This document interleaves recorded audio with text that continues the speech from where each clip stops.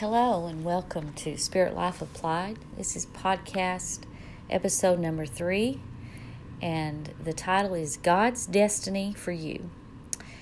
We want to pick up where we left off last week in Ephesians. We were in chapter 1, and we just barely got into it with verse 1, but we're going to pick up in Ephesians 2. But just to review a little bit, we talked about who this letter was from. This is a letter that's written to the Christians in Ephesus and possibly the Christians in all of Asia Minor.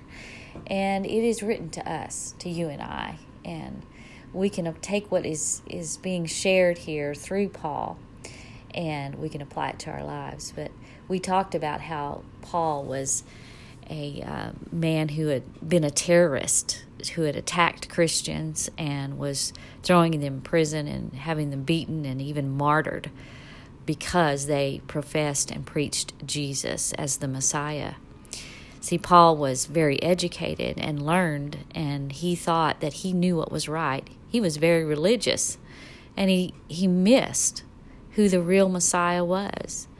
And so he has an incredible experience where he's going down the road to Damascus, and he's fuming with anger and ready to persecute Christians. And Jesus appears to him in a form of a light that is so brilliant that it blinds him.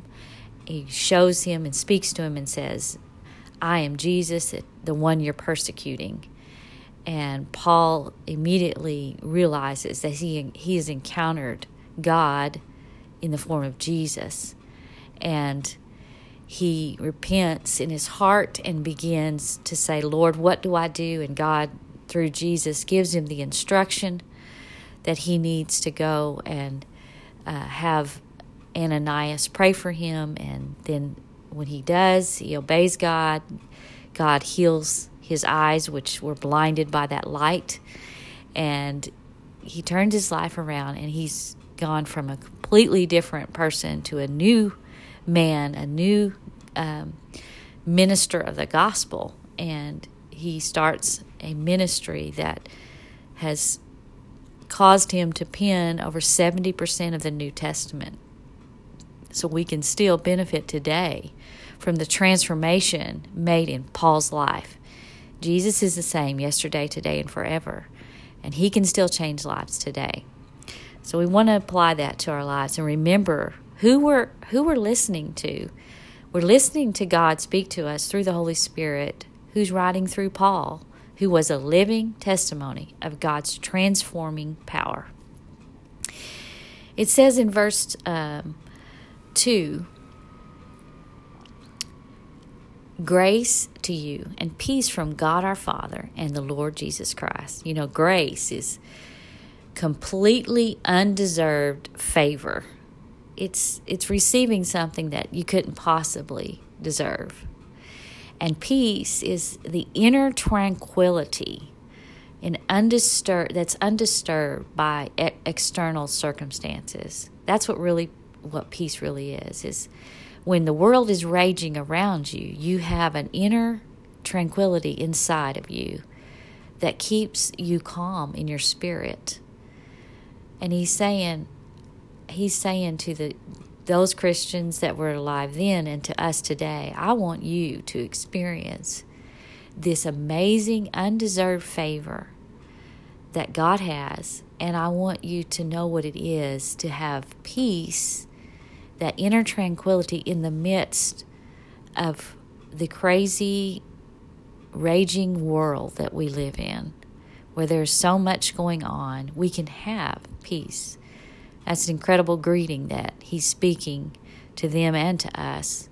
And it's through the unction of the Holy Spirit that we can receive God's favor and that inner tranquility of peace that keeps us calm when the circumstances of our life are crazy, when there's so much things that can upset us in the day-to-day life. God wants us to have an inner tranquility that just causes us to rest in Him and know that He is in control. Verse 3 says, "Blessed be the God and Father of our Lord Jesus Christ, who has blessed us with every spiritual blessing in heavenly places in Christ." In many of his epistles, Paul has built up to a major thesis in this letter. He begins with one of the most important of all theological truths.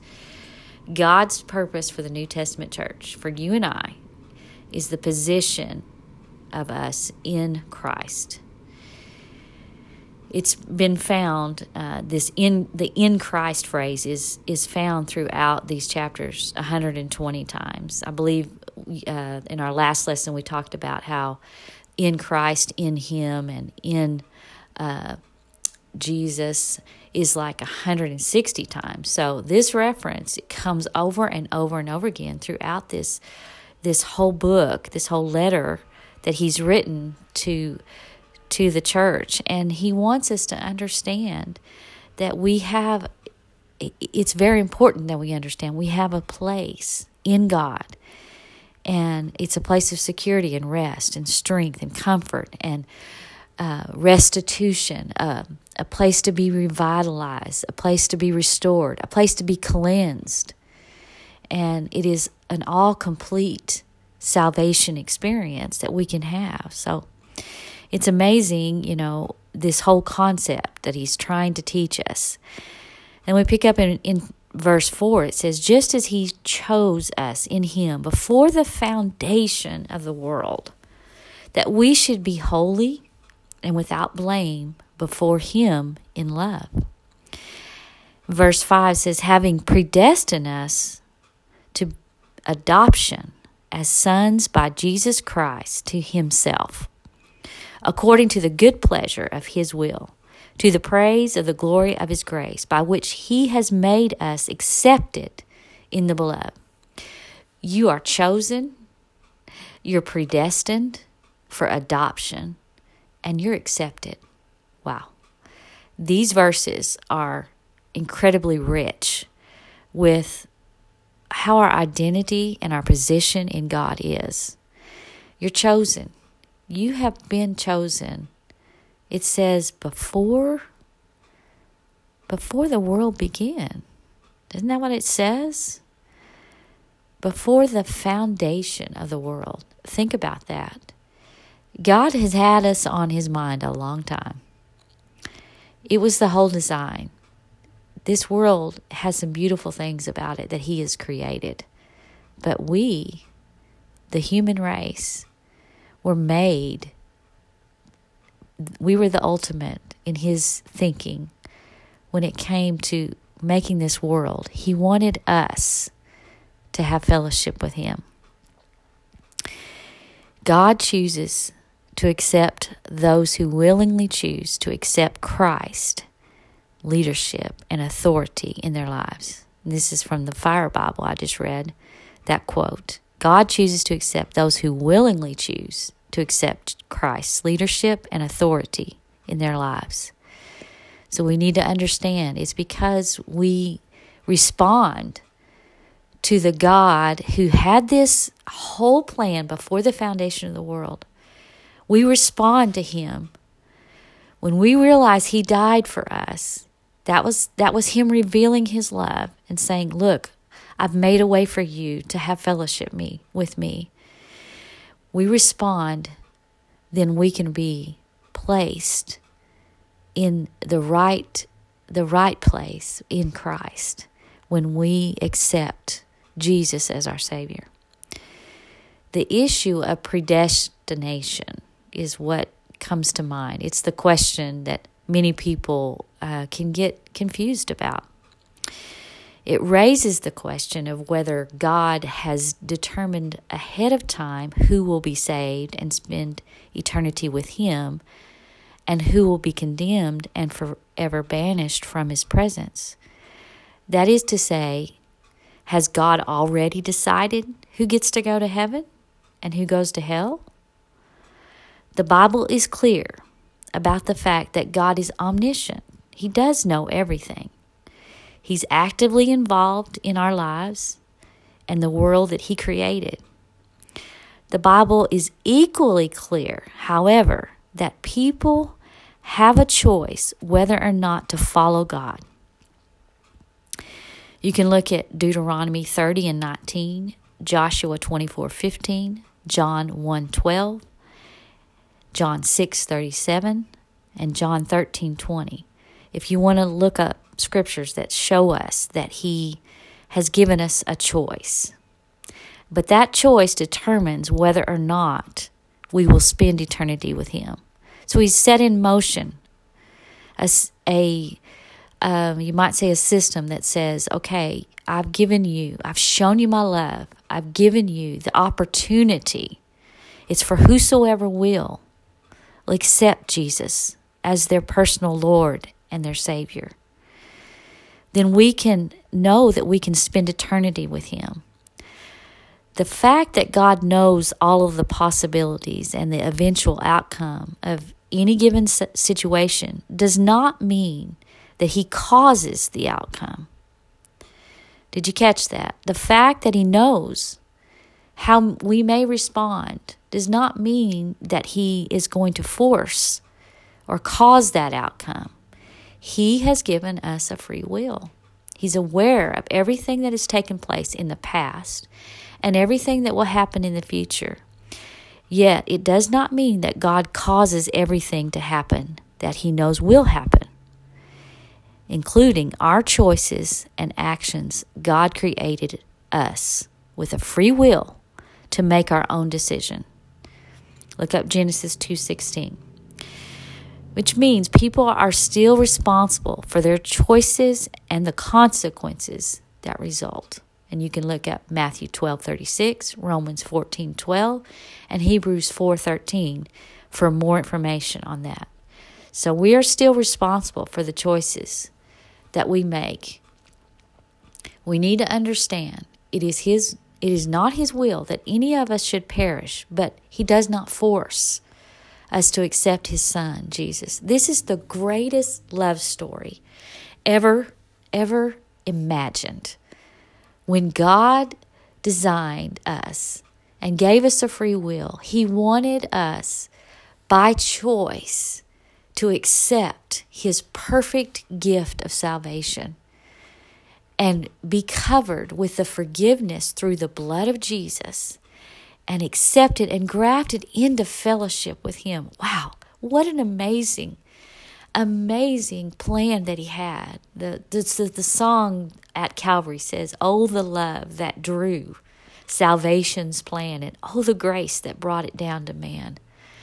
What an awesome privilege we have to accept.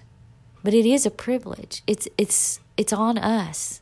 Are we going to accept Jesus as our Savior and live in Him?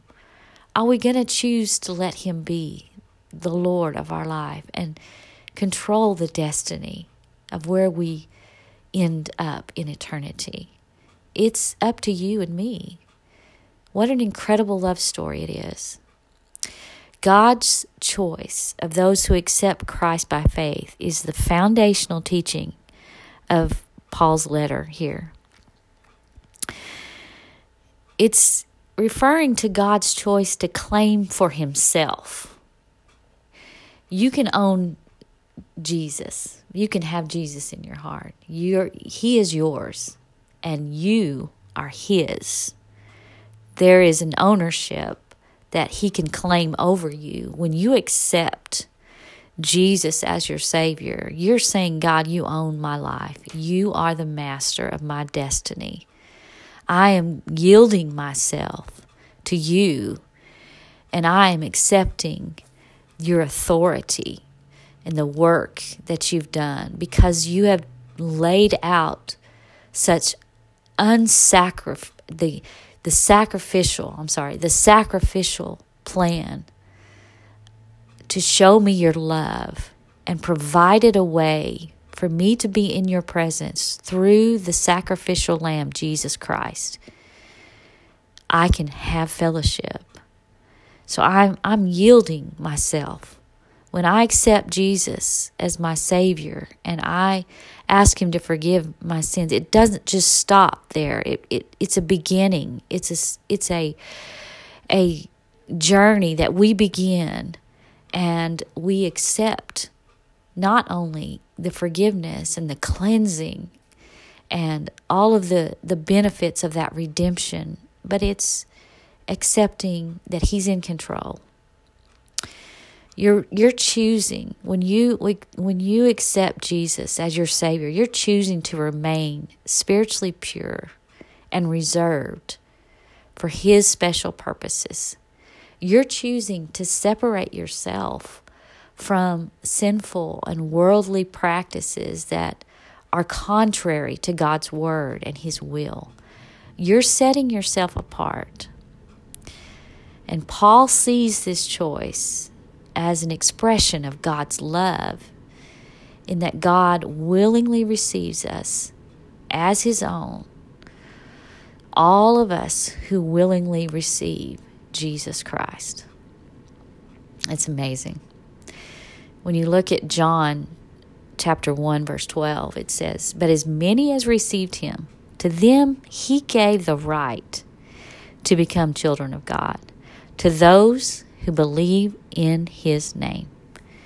Simply put, God chooses to accept those who willingly choose to accept Christ's leadership and authority in their lives. We need to understand, it's kind of like this. The Fire Bible puts it this way concerning election and predestination. We might use the example of a great ship. It's on its way to heaven.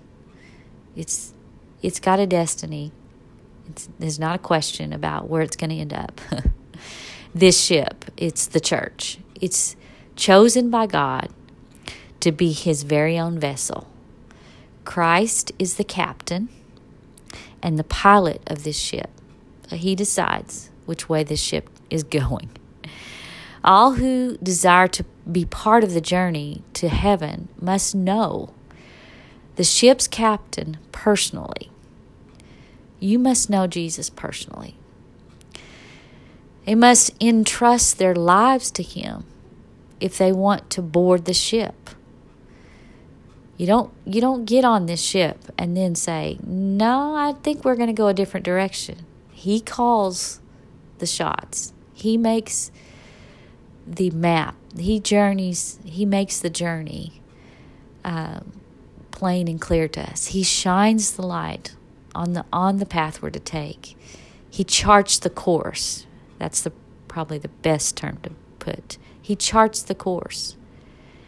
As long as we're on the ship, in the company of the ship's captain, we're among the elect, and we're on our way to heaven. But if we choose to abandon the ship and its captain, then we're not a part. Election is dependent on one's personal relationship with the captain and one's place on the ship. Being on the ship and knowing the captain, giving him the authority to say which direction you're going to go, that is the secret. Predestination tells us about the ship's final destination and what God has prepared for those who remain in the ship. God invites everyone to come aboard the ship through Jesus, through faith in Jesus Christ. That's from the Fire Bible. So, wow, this is a great analogy because it really puts it into simple terms what he's saying. He's designed ahead of time for us to have a way to heaven for eternity. This life is like a vapor compared to eternity. And it's important that we keep ourselves on the ship that's headed for heaven.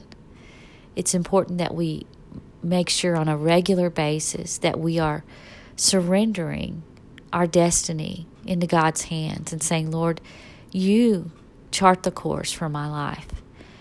You decide and help me to find and to obey your will and to be listening." We can't know God's will if we don't ever ask, if we don't ever seek Him, if we don't ever open up the the Bible and begin to honestly look at the Scripture and say, Lord, what are you speaking to me about my life, about the decisions I'm making that is going to play out, who I marry or who I have close friendships or relationships with. Lord, what is the answers in these areas? How do I chart my course and give it into your hands while I am dealing with these decisions? The Lord can direct your step if you will surrender and allow Him. Once someone said one time, what does it mean to surrender? And this particular person was talking about, how sometimes we Christians can say things that are not plain enough and clear enough. And I get that. A lot of what we can read and see said in church or in the Bible, sometimes we overlook because we just aren't grasping the actual way to apply it. But like this lady was saying, and I've experienced in my own life, it's the point when you give up and you say, God, if you don't help me, if you don't give me some direction, then I'm just not going to go any further until you show me. And when you come to that place, God will. He will. He sees your heart, and He knows when you are fully surrendered. He knows when you've let go of the helm of the ship and you have said, okay, I'm not going to go any further without your direction.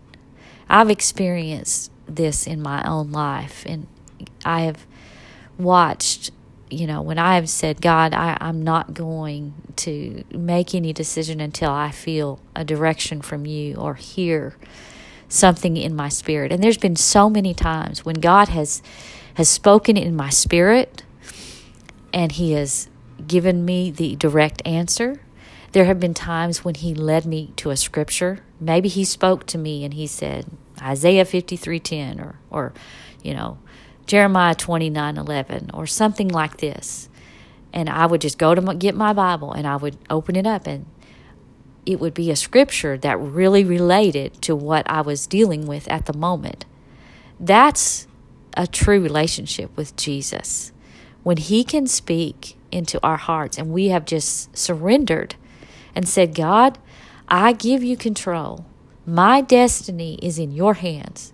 I want your destiny for my life. God's destiny for you is what we're talking about today. It is for you to end this life by stepping into His presence in heaven. And that can be accomplished through Jesus Christ and His shed blood on Calvary. We have acceptance. We have been chosen, and we have been predestined to live with Him forever in heaven. God is so good, and He wants to bless you today, and He wants to speak into your life. I encourage you this week, ask Him, God, how can I follow you better? How can I let you control my day-to-day life in a more complete, surrendered way? Let Him speak to your heart. Sit before Him in His presence and ask Him to give you insight. Open up your Bible and pray for God to speak His truth and His word to you. He will reveal Himself to you because He has destined you for personal relationship. I hope this blesses you today.